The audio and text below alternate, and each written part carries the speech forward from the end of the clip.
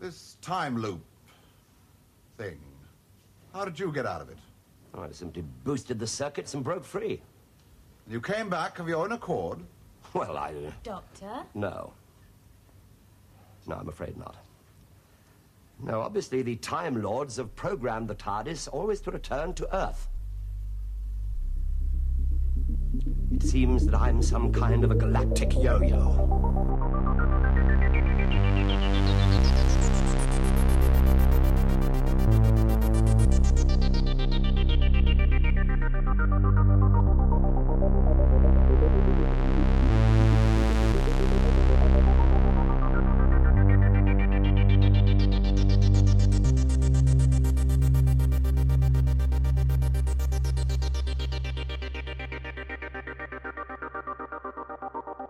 Hello, everybody, and welcome to Galactic Yo-Yo, the podcast where Doctor Who fans share their unpopular opinions with the world, and I have to deal with them. I'm your host, Molly Marsh. I'm just taking all of my miscellaneous Coke bottles and cans out of my room and into the kitchen to put in the recycling. So I thought I would talk to you while I was doing that. This week on the podcast, well, it wasn't this week. It was it was a couple of weeks ago, right at the start of the month. That's the wrong bin. This is why I shouldn't try and multitask. There we go. At the start of the month, I spoke to Talia Franks. They are somebody whose writing I came across kind of through being on Twitter.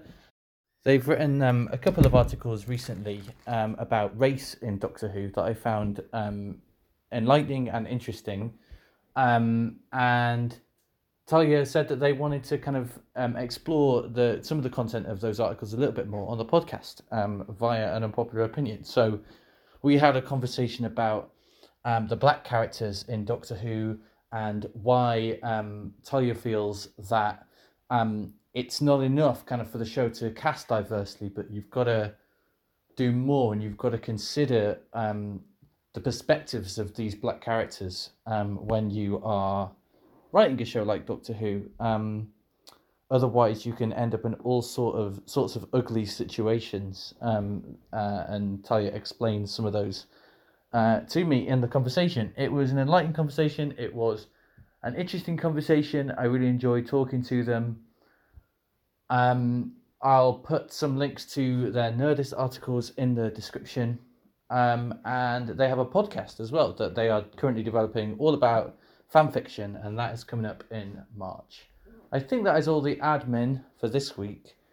I hope everyone's all right. I hope everyone's safe. I'm still home alone, and the boredom has really set in now. So if you do have any Galactic Yo-Yo thoughts or anything to share with me, please use that email address because I'm more than available to answer your emails and make adjustments to the podcast and take on your suggestions. So this is a really good time for that. But anyway, without further ado, please enjoy my conversation with Talia Franks. Cool. So this is the podcast starting properly now. That was all just chat that's not going to be released to the public. Okay, well, I recorded it anyway. Yes, so. Me too. So I can always put bits of it in if I find the candidness endearing. Great. I'm here with Talia Franks, writer, Doctor Who fan. So I know about your stuff that you've written for the Nerdist site. No doubt you've written for other sites too, but that's kind of how your work came to my attention. Could you tell us a little bit about the writing that you've done recently for Nerdist and for other places and your relationship with Doctor Who? Yeah, so Nerdist is where I've gotten the most exposure in terms of writing about Doctor Who. The majority of my other writing has actually been writing about Harry Potter. And a lot of my writing is in terms of critical fandom, because the thing is, I love Doctor Who, and it's one of my favorite TV shows. And well, you wouldn't be here if that weren't the case. Yeah, and right? I wouldn't be here if it wasn't one of my favorite TV shows.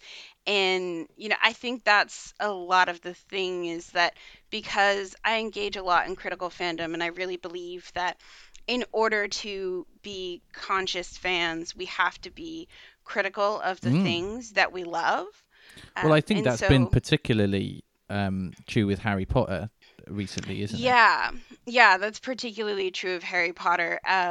As someone who is trans and non-binary, I feel very strongly that the Harry Potter series meant a lot to me growing up. It was very foundational for me. And so, I did a lot of writing on my personal website, and then also for Black Girls Create, about a variety of things that I found problematic Sure. in Harry Potter. And then, like, through Black Girls Create, in the Black Girls Create community, I got to know Joy, as we were talking about, who was previously on the podcast. And I also got to know Ty Gooden, who has also writes for Nerdist, Sure. and writes for Nerdist a great deal about Doctor Who. And so from there, that was sort of how I got the connection to start writing more, not just about Harry Potter, but also about Doctor Who, and engaging in more critical fandom about these two franchises, which I've loved, but which have a lot of problematic elements. Yeah, because especially with something like Harry Potter, I mean, it's easy to focus kind of exclusively on J.K. Rowling's recent turfism, but I think there's more to it with Harry Potter, isn't there? There's all sorts of race and gender and other kinds of social justice politics issues in those books that are important to talk about. Definitely. Two of my articles that I wrote for Black Girls Create, one of them is actually about body shaming in Harry Potter. And has it's a very fattest almost series of and books. has almost nothing to do with race. And another one of my articles is about ableism in Harry Potter, and also has to do, again, not with J.K. Rowling's turfiness or her issues with race, because she does have those issues. But like I said, I try to look at things broadly, and look at the ways that things are problematic, not just from a race perspective, but from multiple perspectives, because, like, as I'm queer, I'm non-binary, I'm Black, I'm neurodivergent. Like, I look at these things from all sorts of different perspectives. 100%. Yeah.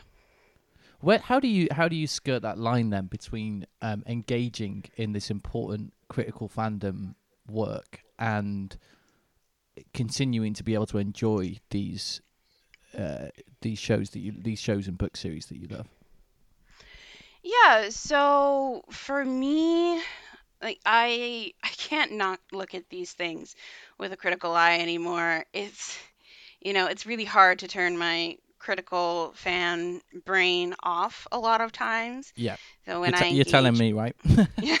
So when I engage with the original material, it's really hard not to watch and be like, oh yeah, this is really problematic. I definitely am one of those people who's like, oh, this is a problematic fave.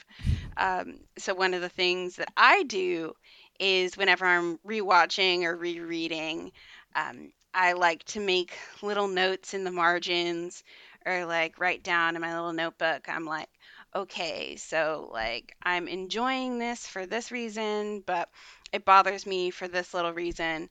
And so sometimes those turn into articles or blog posts, and sometimes it just, soothes my soul to be like, okay, so I'm recognizing that while I'm enjoying this aspect of the show or the book, I'm also recognizing, like, it is problematic for these reasons. One of the things that I do is I really embrace fan fiction, and writing my own fan fiction and reading other people's fan fiction. I think I mentioned I'm actually going to be starting my own podcast soon, which is all about fan fiction. Oh, Um, fantastic. and uh, and so it's one of the things that I'm really interested in is how fans can recreate works and make them better.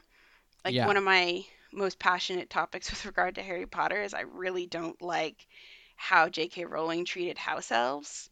Mm, Um, mm. so I have a whole fic called Never Underestimate a House Elf where I just dive right in. um, That's great. Yeah, it uh, always felt with house elves to me that why weren't they the whole plot of, do you know what I mean, of mhm, a book like Goblet of Fire? Why is it this weird side thing? I don't know. mhm. What about Doctor Who then? Doctor Who's a slightly different story, Yeah. maybe with that with I that fan sorry, I relationship. know that we'd got like on a Harry Potter No, that's tangent. absolutely fine. I love tangents. But just because Harry Potter is sort of the vehicle that Hmm. like sort of jumped off my writing career and then I pivoted to Doctor Who, so we're Sure. talking about that.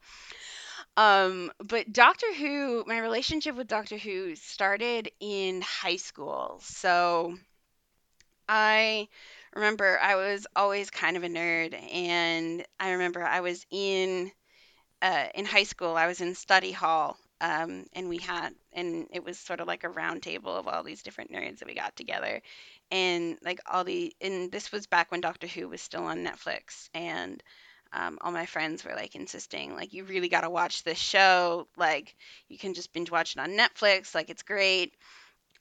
And so at that point, it was right after season 5 had aired, so it was actually perfect timing. So I finished watching the Tenant specials about like 2 days before season 5 dropped on Netflix. So then I could just go in straight and watch season 5. So season 6 was actually the first season that I watched live in 2011, and so that was kind of when like Doctor Who and BBC America was sort of booming in the Yeah, U.S. that feels to me like Um, the time that Doctor Who sort of broke America a little bit. Yeah, yeah. So I I was like just uh I just started Doctor Who right before all that dropped. And I became kind of fanatic about it. I think season Um, 6 is a really good season to watch live though, because there are so many revelations in that season, and so many kind of yeah. the ongoing plot is so pervasive. I think that was I remember at the time it was such an exciting season to watch as it was going out.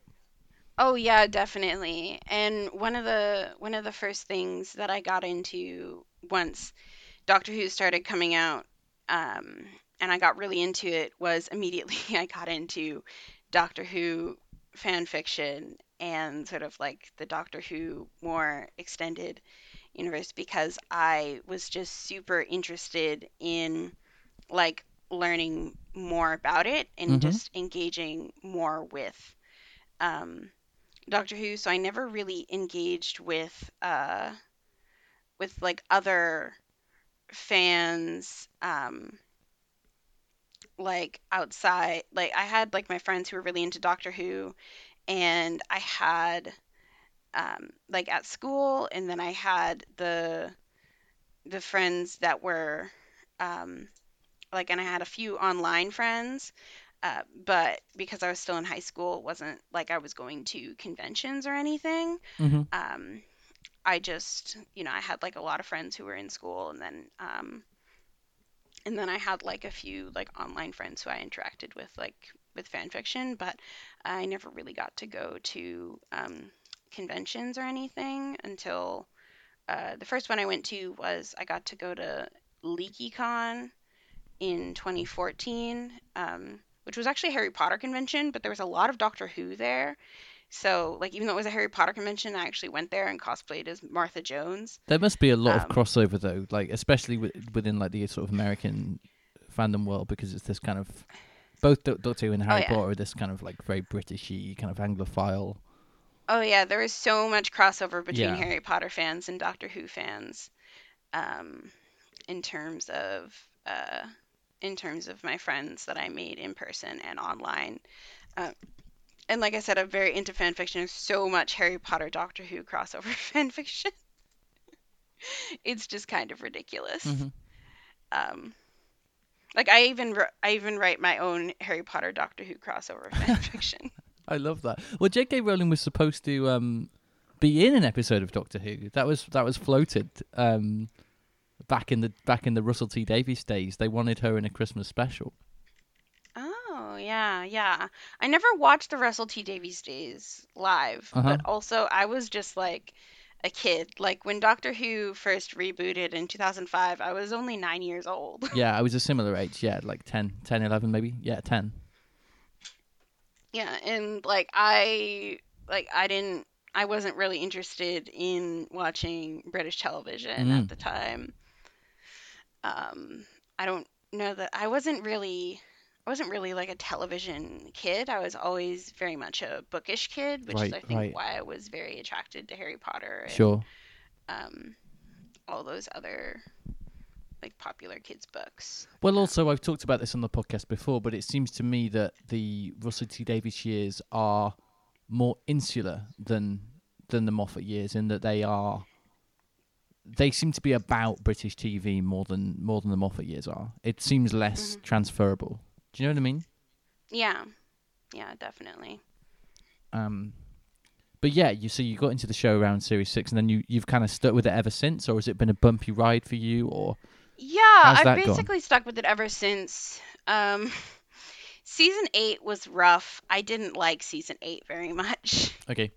Or Series 8. I know they're called series, but I know.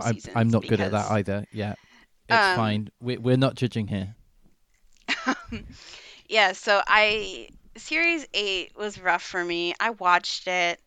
And like over time, Peter Capaldi really won me over. I'm the same. And really became my doctor. Like I loved Series 9, and Series 10 until the end, which I'm gonna get to when we talk about my unpopular opinion, how much I hate the last 2 episodes of Series 10 with a burning passion. But I love Capaldi. I actually got to meet him in person once, and he's just like so great. I've only ever heard good things about him. Yeah, he's just the best. Yeah, it was actually really funny. I was at a convention in Boston, and there was a line for the meet and greet that was just like ridiculously short because there was about to be a big event with Peter Capaldi, so the meet and greet and signing line was really short. But they were prioritizing people who actually paid for signing. But the meet and greet was free if you just wanted to meet him and not actually get anything signed.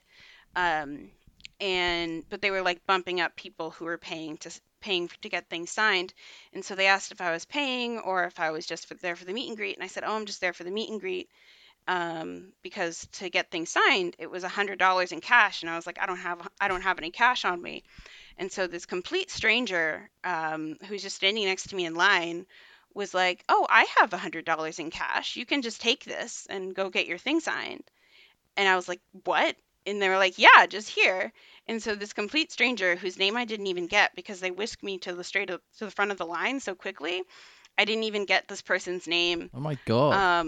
They gave me the cash, and then the secret millionaire. Jesus. Yeah. Wow. And then the person like taking lines just like took the cash and then like just dragged me to the front of the line so quickly. I just like said thank you really quickly, and then I got brought to the front of the line, and then I got to meet Peter Capaldi, and then I went to go say thank you to the person, and they had just like vanished. Wow. And I was like, I mean, the actors must make absolute quids from these things. Like, they must make so much money from conventions. It's crazy. Yeah. I imagine it's quite stressful, though. I'm not sure I'd want to stand while hundreds of people lined up to have their photograph taken with me. I think I'd find it quite traumatic. He was sitting. Right, okay. This was just a signing. We weren't allowed to take photos. I think I'd find it quite overwhelming. Oh, definitely. But he's probably used to it, I guess. Yeah. But I was the same with Series 8. For ages, it was my least favourite season by some measure. And then over the years, I've kind of rewatched it here and there, and I've reevaluated it, and I kind of like it now. Looking back, there's still things that sit weirdly with me, and there's still things I don't like, but it's definitely not my least favorite anymore. There's a lot of good stuff in there, I think.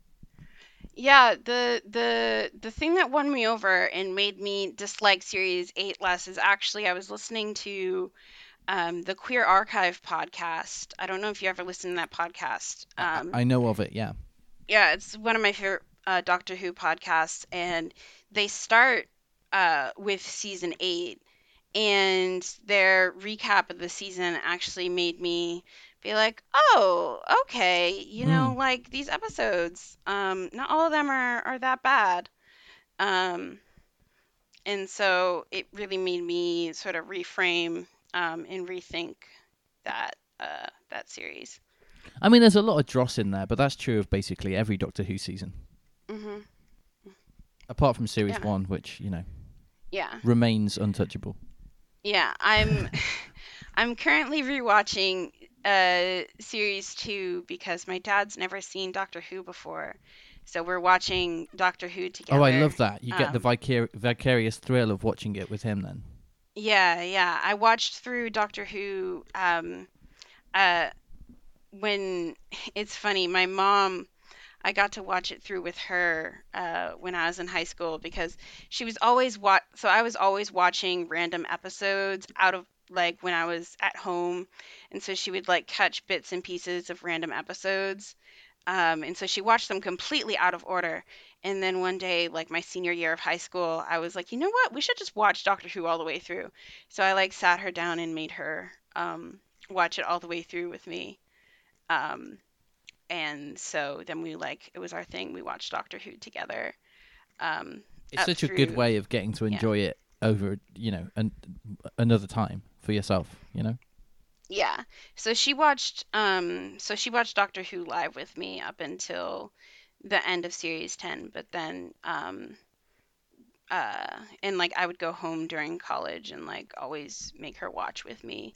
But by the time I was like out of college and series 11 was airing, it was like I haven't gotten a chance to get her caught up on the 13th Doctor, which is a shame because I think she would really like her. It's a shame, but it's also kind of cool because it means that at some stage you will, and there'll be loads to Yeah. watch.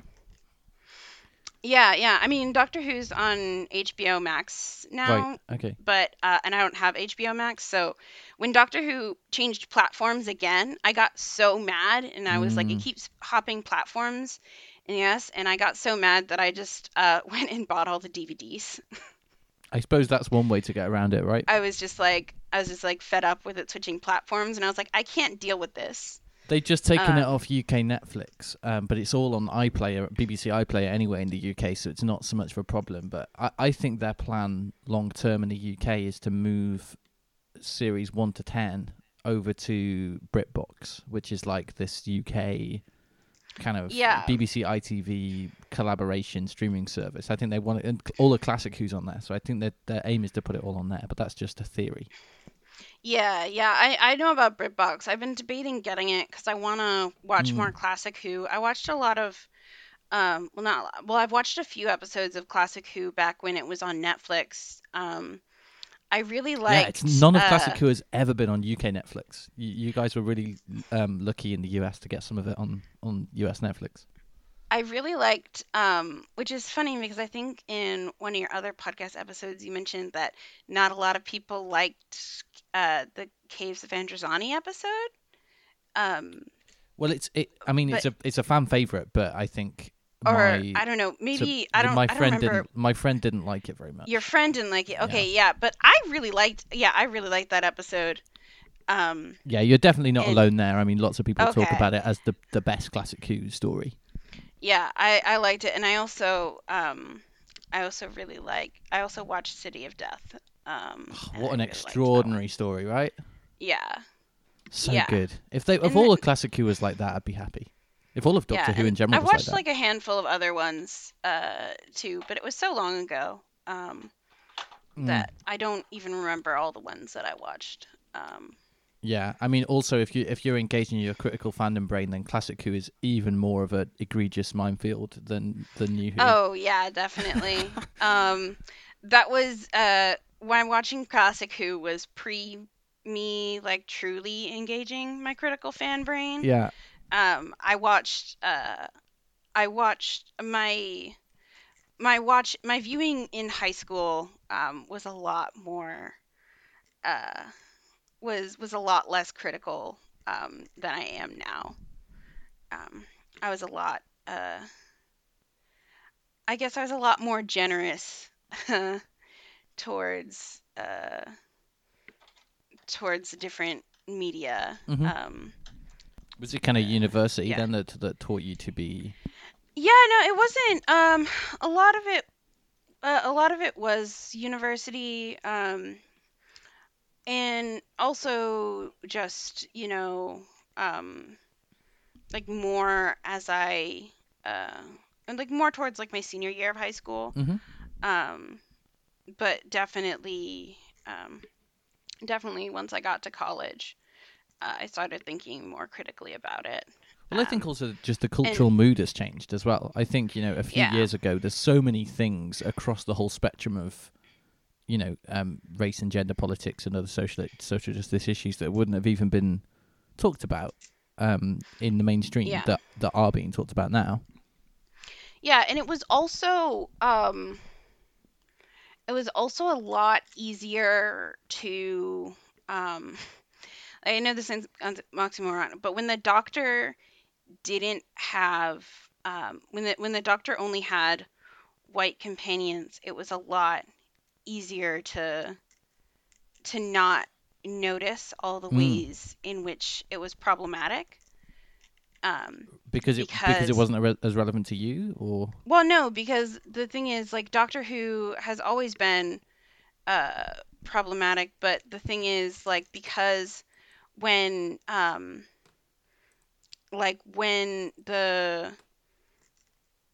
when the people of color are like more center stage and like and have like bigger roles, yeah, it's easier um it's easier to see the missteps. So like for got instance, you. like with Bill, um like it's like so great that they cast Well, should we kind of yeah, pause it sorry. here and draw a line Yeah. under it and move on to unpopular opinions? Because I feel like we're Yeah, yeah, aiming sorry. at that territory.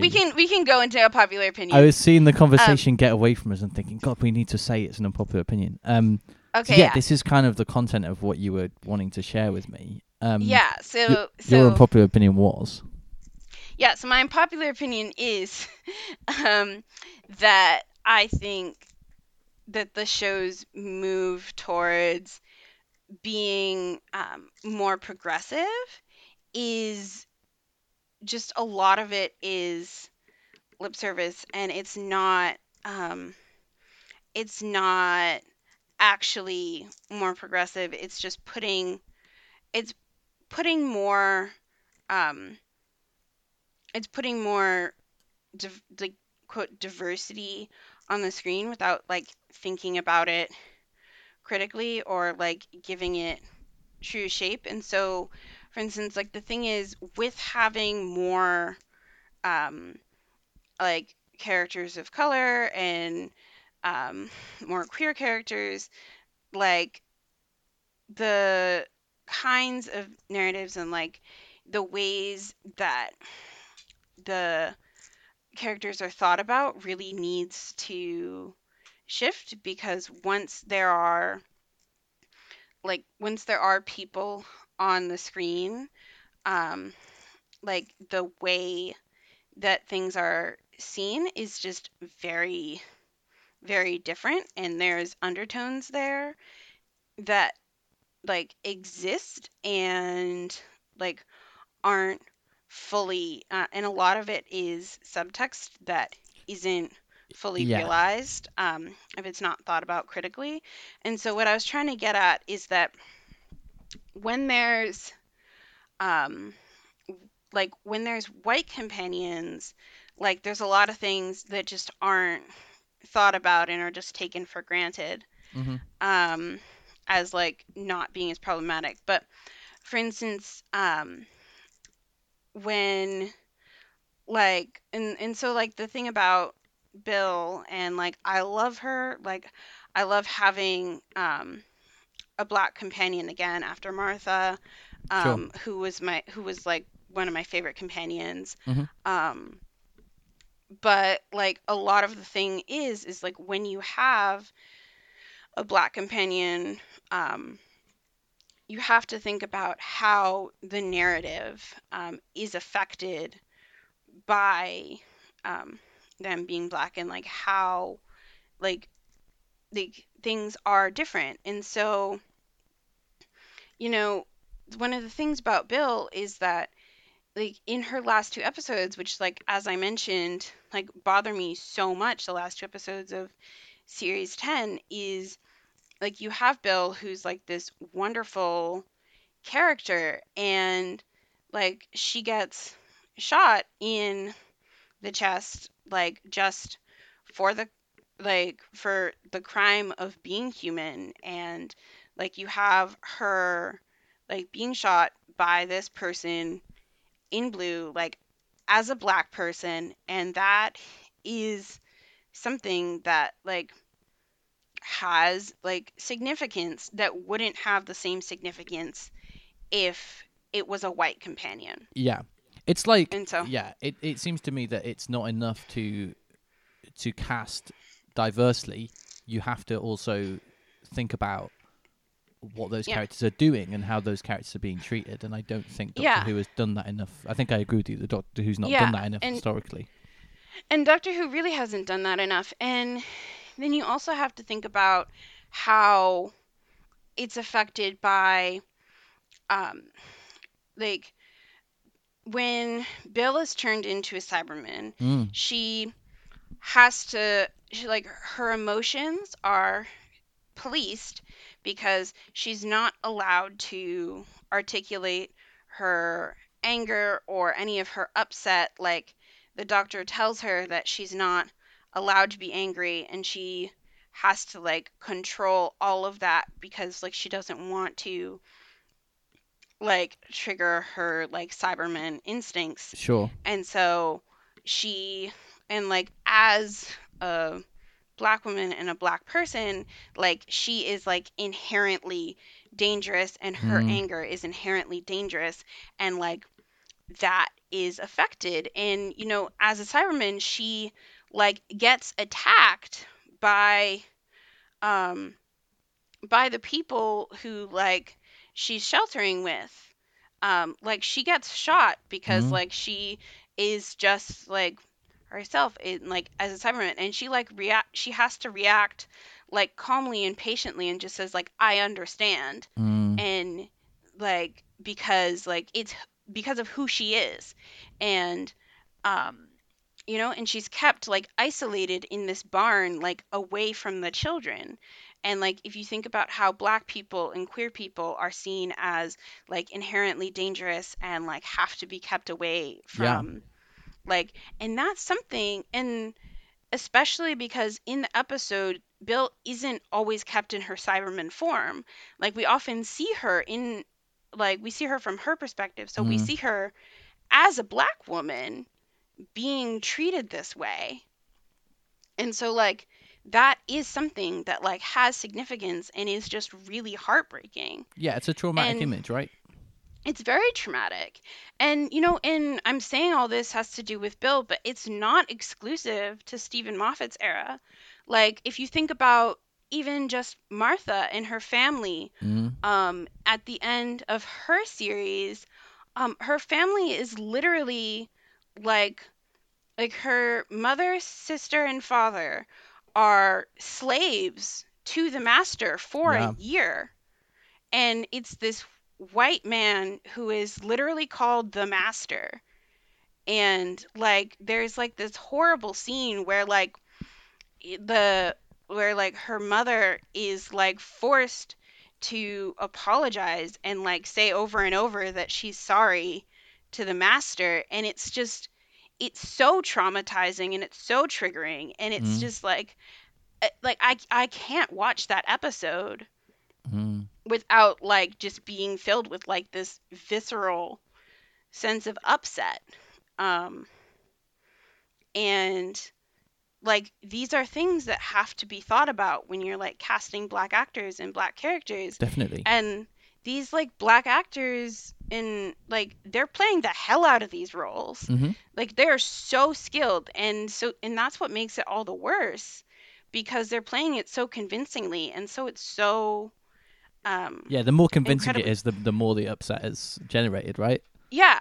And so like I'm not saying that there shouldn't be people of color and there shouldn't be black actors and that they shouldn't be playing these excellent roles, because like they are, but like I'm just saying that when these like black characters are constantly like suffering like this, it's really difficult. Yeah. And even in Chris Chibnall's era, in the 13th Doctor, in the very first episode, Mm. Grace O'Brien, who's this fantastic character, she would make an excellent companion. Like, Yeah. there's this like moment where she just like, and she just goes for it, and she like, in her like desire to protect Ryan, and when she and Graham are like going at it, and then there's this moment where she's like, is it wrong to be enjoying this? And Graham's like, yes. And it's like Graham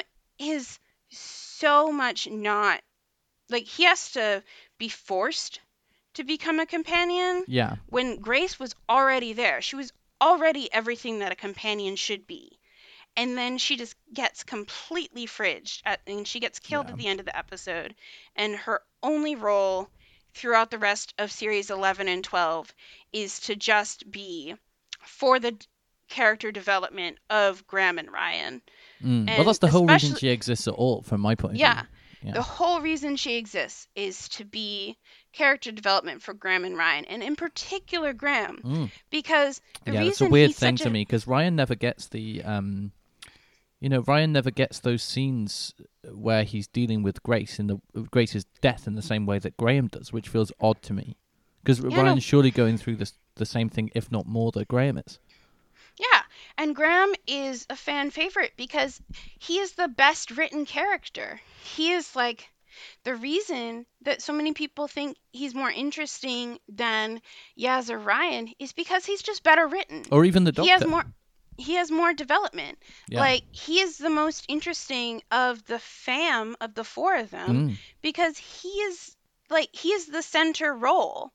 And that shouldn't, like, first of all, the TARDIS has way too many people in it. Yeah. Yeah. And if they were going to focus on one person, they should be focusing on the Doctor, but that's not it. They're focusing on this one like side character of the companion, because the companions are side characters. Like, it's Doctor Who. It should be about the Doctor, but they're focusing on this one character who is the white man. And like, yes, he is the most interesting character of the four of them. Yeah. Because he's the most developed. And that is a choice that the writers and the showrunner made. And maybe it was a subconscious choice, but it's still a choice that they made. And like, I think it's racially motivated, whether or not that's a subconscious motivation.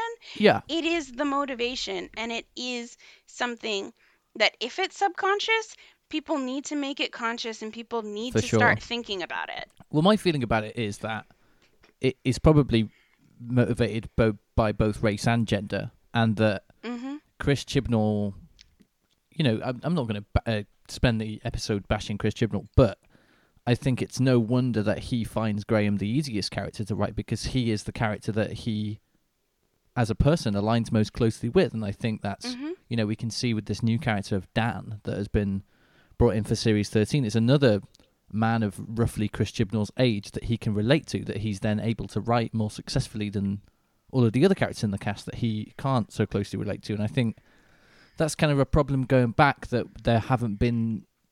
Yes, there's the diversity on screen often, but behind the camera and behind the scenes, there isn't that same diversity of creative people, and that's what leads to these things happening, like the World Enough and Time 2-part that you were talking about. I think maybe if there'd been people behind the scenes who'd been able to say, oh, maybe this isn't such a great thing to depict, or had kind of picked that stuff up, then maybe that could have been avoided. But because of who Stephen Moffat is, he wasn't, I didn't notice it. I'm going to be totally honest here. Like, as a white person, I was able to enjoy that episode, and I'm still able to enjoy it because I don't have that same kind of visceral reaction. And I think these things are going to keep happening as long as it's just people that look like me and Stephen that are, recreating these stories.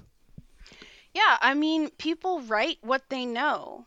People 100%. act out what they know, and so what happens is people need more people need to be in the writers' room. Like one of the articles I wrote mentions how there's only been two there's only been two female writers of color, and both of their episodes were co-written with Chris Chibnall.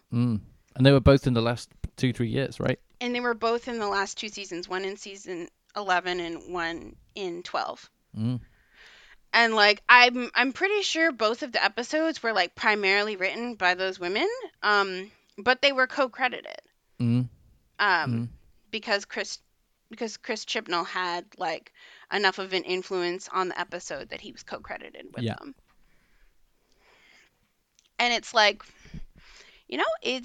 it's just something to think about. And Definitely. it's something that we need to consider. And like I said, I love Doctor Who. It is among one of my favorite TV shows, and I just think it's something that I want it to do better. All this criticism is coming out of a place of love and true passion, because Definitely. I want the best for the show. Yeah. What about Thin Ice? I'm thinking about Thin Ice and the way in which that treats... I'm thinking about the way the Shakespeare Code treats Martha versus the way Thin Ice treats Bill. That seems like a step in the right direction to me. Yes.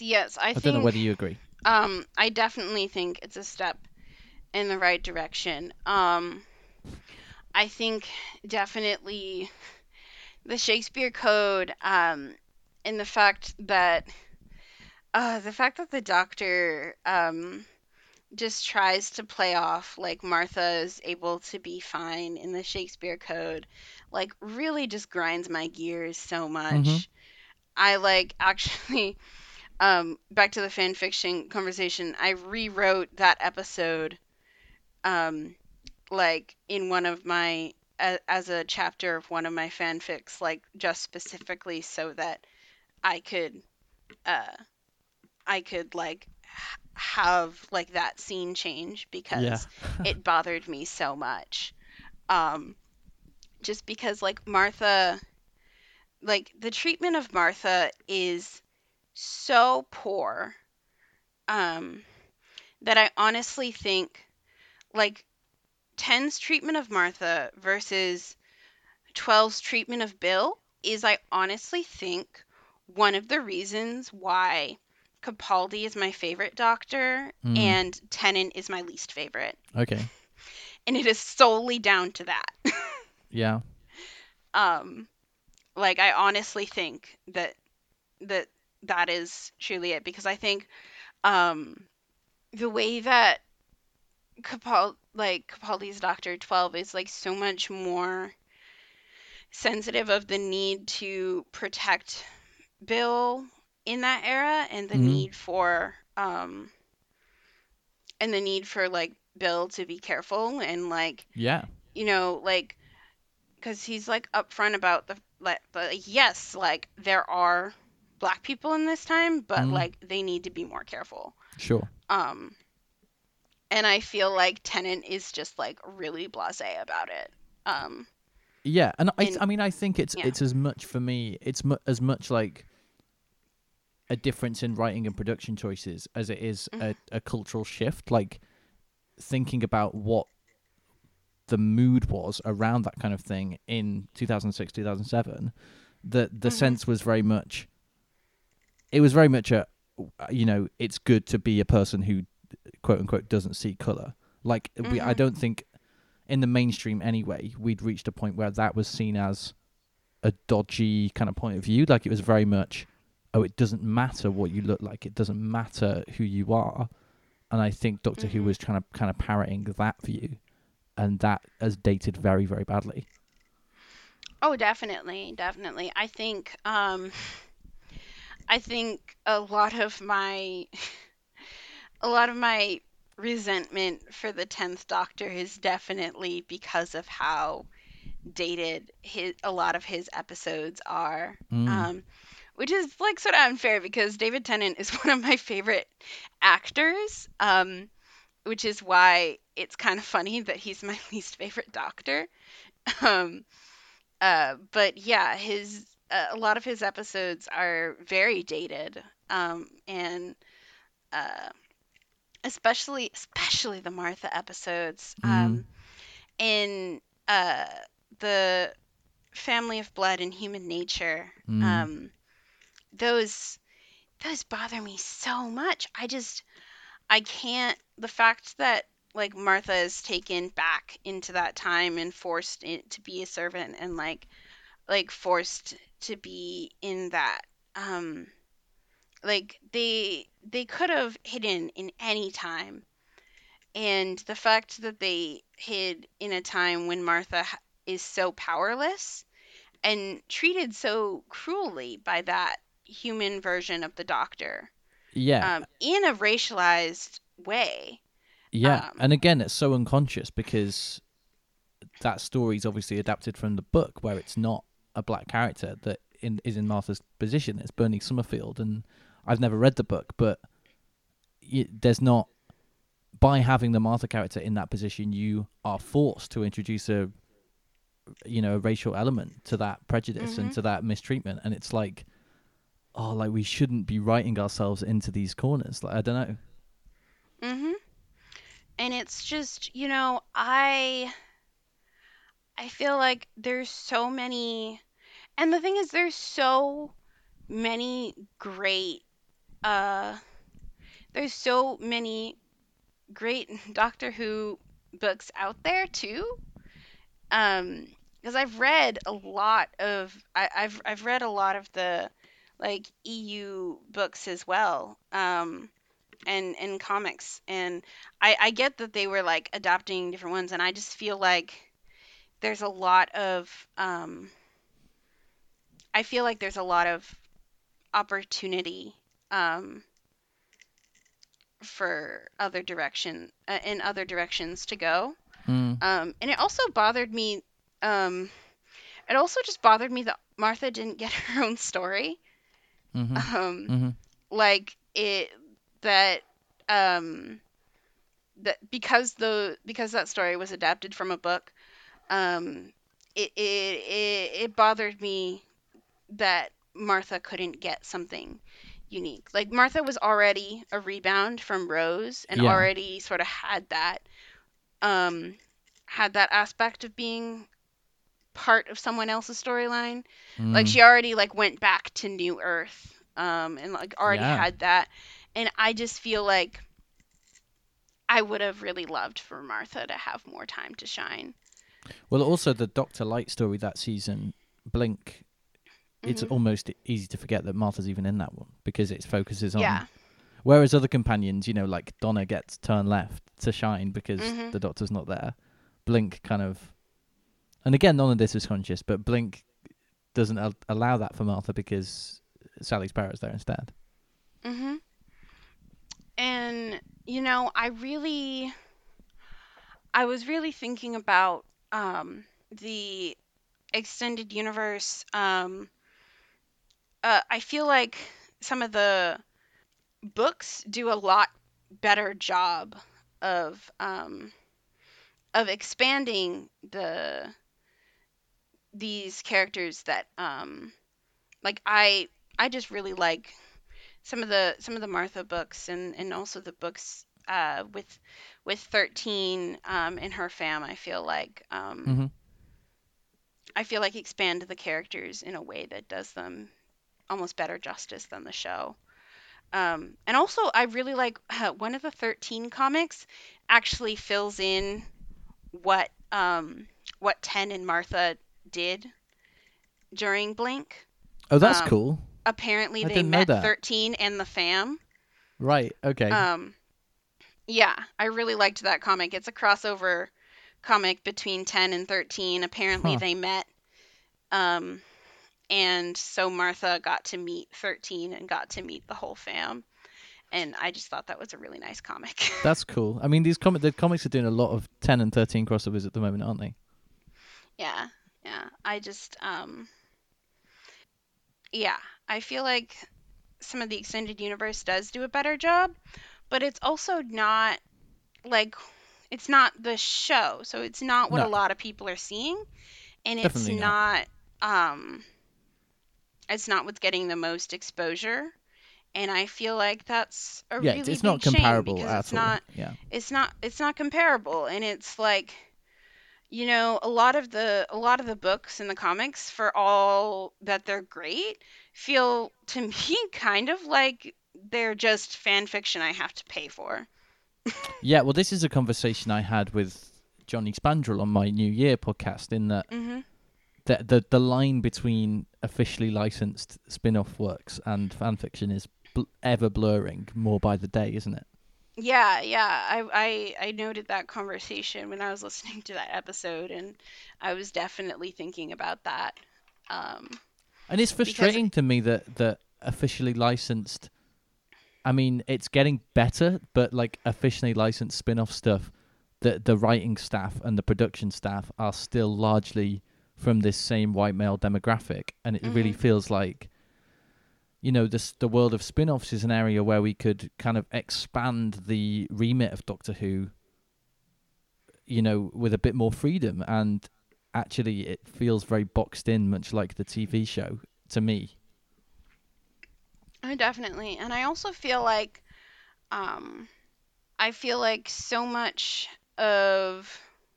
of the extended universe being more diverse in some ways might, like, I don't know, sort of like excuse for like, I don't know if it actually excuses for some people the fact that the TV show isn't, but might be like a way for people to point to being like, oh, but like the Doctor has like this if you like read the book, but like a lot of people don't actually read the Doctor Who books, so it's like, That's true. I don't know. But I mean, historically, that the expanded universe was always a place for new writers to kind of experiment and, you know, carve out new ways of looking at Doctor Who, and it doesn't really feel like that is what it is anymore.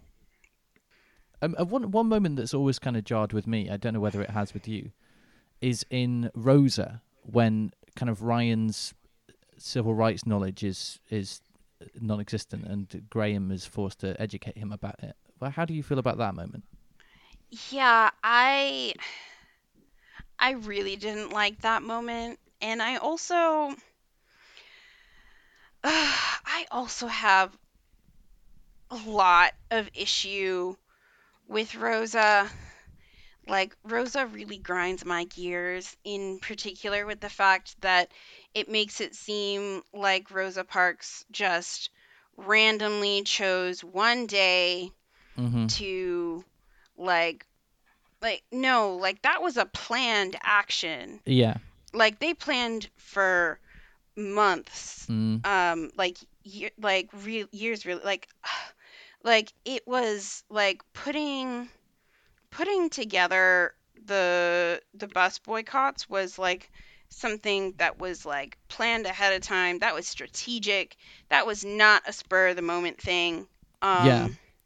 And what's And was alarming just, about it is that compared to some depictions I've seen historically, it was a little better. Like, historical depictions I've seen have shown it as if Rosa Parks was this kind of random old lady who just decided out of the blue to do it, whereas Doctor Who kind of did show us a little bit that she was involved already with the civil rights movement. Obviously, we saw Martin Luther King and stuff like that, but you're right that it still didn't do enough, and it's alarming that it felt yeah, like, oh wow, this is really showing us the truth of it, but it kind of wasn't yeah, enough. it really didn't show the truth of it, and I feel like there was this didn't need to be how they showed. But, like, I don't know. I don't write for Doctor Who, and I Mm-hmm. haven't, like, really deeply thought about the best way to rewrite the Rosa episode, but I really think that it just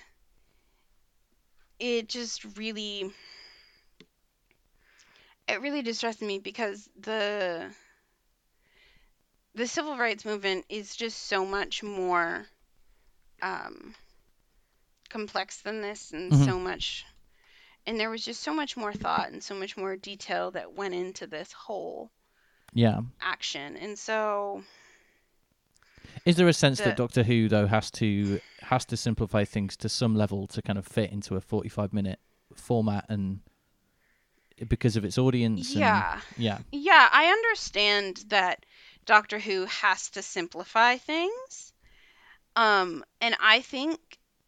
if I think it could have told a a different story. I think it could have chosen a different story to tell. Um, I think, I think it was an important episode, and, like, I do appreciate that it happened, but I do think, like,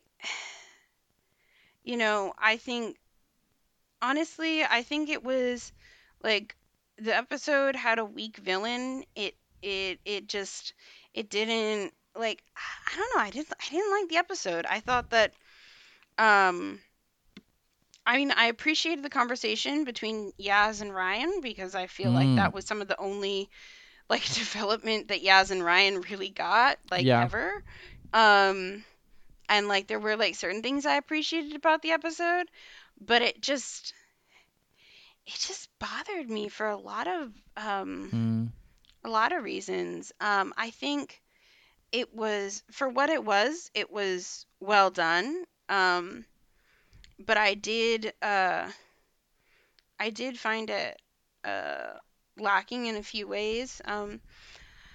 And, like you said, I did find fault with that moment where Graham was educating Ryan. And it felt like there were a lot of there were a lot of issues in it for me.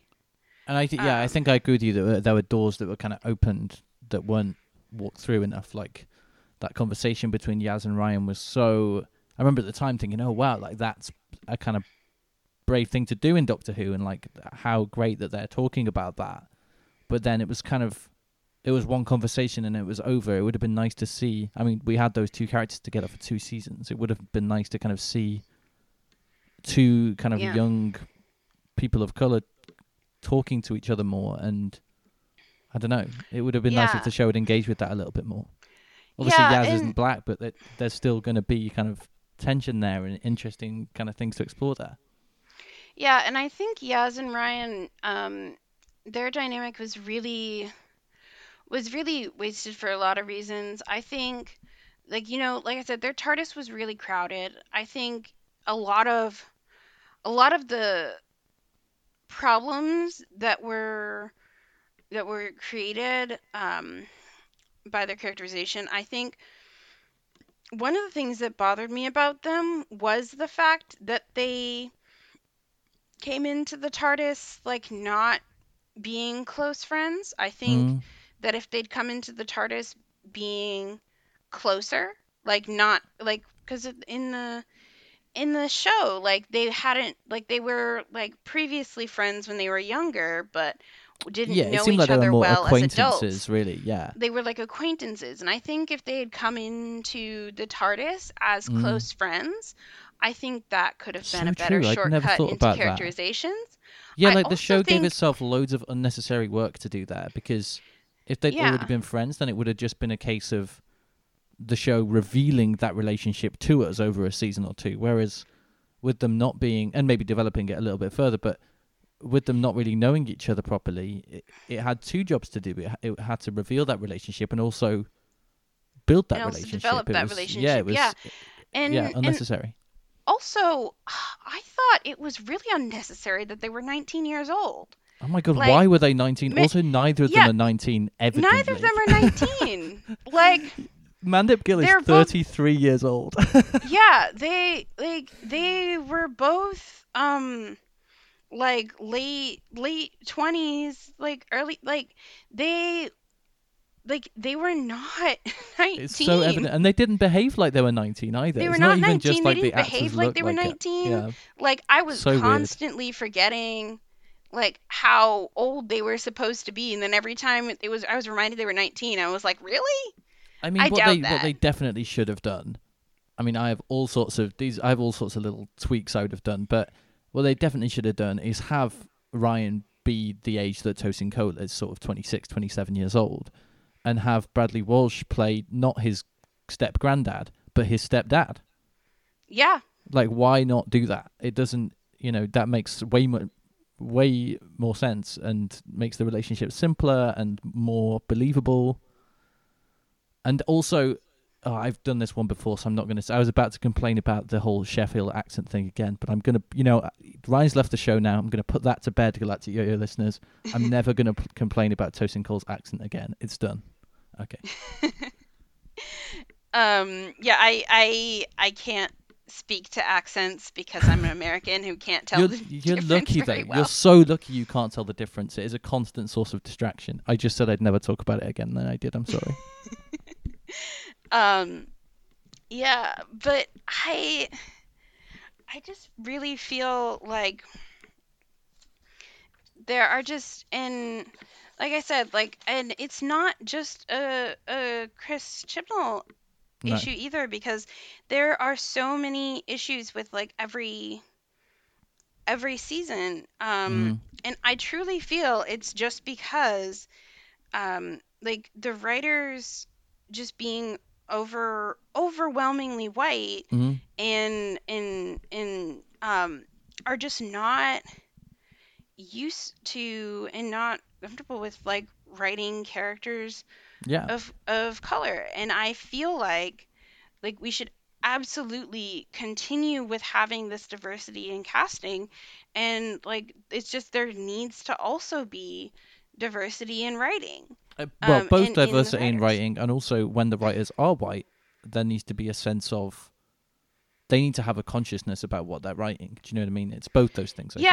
Yeah, no, and there needs to, but that's what I'm saying, is there needs to be like a diversity in all aspects, and there needs to be people who are just educating themselves Yeah, and absolutely. thinking about these things. And like I know that there are like script editors, and like that there are people who are working on this in like a collaborative effort. And so I think it's going to take like all people working on these things together, and Absolutely. thinking about these things together. I think you're right though and- that it's not a Chibnall issue, but I think it's interesting. It's an especially interesting issue in the Chibnall era because it's an era because of the casting of Jodie Whittaker, and because it's been more overt in its diverse casting, and because of its coverage of issues about racism, sexism, whatever. I think that the wrong sort of people have talked about this era being too woke and too and virtue signaling and preaching to its audience. And it's interesting to be someone who looks at things with a critical eye and knows that actually it's not quote unquote woke enough. And it's so weird then to see. I don't know. I find it a really weird cognitive dissonance to see these differing these kind of criticisms of the Chibnall era that coexist but are so different to each other. Yeah, and it's like people are saying that Doctor Who is like so woke and that it's the most progressive or whatever, but it's actually really really failing in its wokeness, and it's very and the way that it's failing in terms of narrative, and causing a lot of stress, is like leading to burnout for a lot of people, and just because of the community I'm in, I've noticed like leading to burnout for a lot of Black women, and in particular because like people who are um, Black and like other POC who are like women, people who are non-binary like myself, like Mm. it's like just, and because when we speak out like this, we receive such like Well, people backlash, get so defensive, don't they? and people get so defensive, and it just leads to so much burnout. And it's Um, also a self-perpetuating loop that leads to media continuing to be created only by white people. I think it's like, yeah, you know, it's not fair on an audience to, with the situation that we're in right now, not just with Doctor Who, with everything, you know, if you continue to write stories and write media that caters more to a white audience, or does not protect the Black people or the people currently the audience from traumatic things like that World Enough Time thing we're talking about, that a white audience are able to enjoy that more. So therefore you are being exclusionary to an extent by making media like that, aren't you? And then by extension, you know, white people are going to be more encouraged to write stuff, and we're going to end up in the same situation over and over again for years, and that is frightening. it's a like perpetual loop. Yeah. But that's what makes it all the more important to have these conversations, doesn't it, I guess? Yeah, and it makes it important to have these conversations, but it makes it important to not just have the conversations, but to act on them and to actually do things. 100%. Like we can have conversations like all day until our throats are sore and we need to drink tea just to cope, but like it just, and then, but you know, but if we don't do anything about it, if nothing actually changes, then what's the point of like having the conversation at all? Totally. Yeah, it's about action as well as conversation. Yeah, it's about like actually doing and not just talking about it. Because people can like make statements and say that they're gonna do things and like say that they're gonna improve, but if they don't actually act on what they're saying and what they're doing, then, and actually do the work, then like I said, it's just lip service. Yeah, and it's just, it feels like the statements were for nothing. Yeah. Well, thank you so much for talking to me today, Talia. I really appreciate it. It's been really great. The only last two things I'll say, and I wish I'd had time to get into. No, go for it. Go for it. I've got all the time in the world. Danny Pink and Mickey Smith both deserved better in terms of writing, and in terms of the treatment they got from their white girlfriends and the doctors that their girlfriends traveled with. Absolutely, yeah. I did an episode on this with a writer called Samantha Harden, and she said essentially the same thing. We talked about that then, and I absolutely agree with you. Yeah, I'm not gonna like restate everything that happened in that episode, but I just wanted to say they deserved better. I think it's important to put these things on record, isn't it? But yeah, thank you so much for talking to me. Where can people find your writing? Where can people find your social media presence, etc.? Yeah, so I am on Twitter as Talia_Franks. That's the same place I am on Instagram. Fantastic.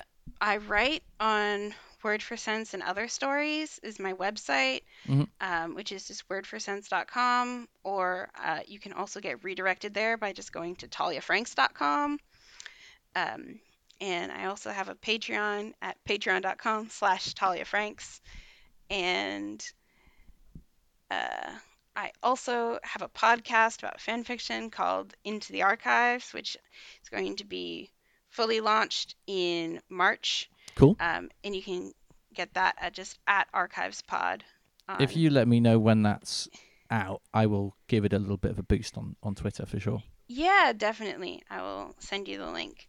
And it's just at ArchivesPod on Twitter. Fantastic. And you can find me on Twitter at Molly_Martian. You can find the podcast on Twitter at Galactic Yo-Yo Pod.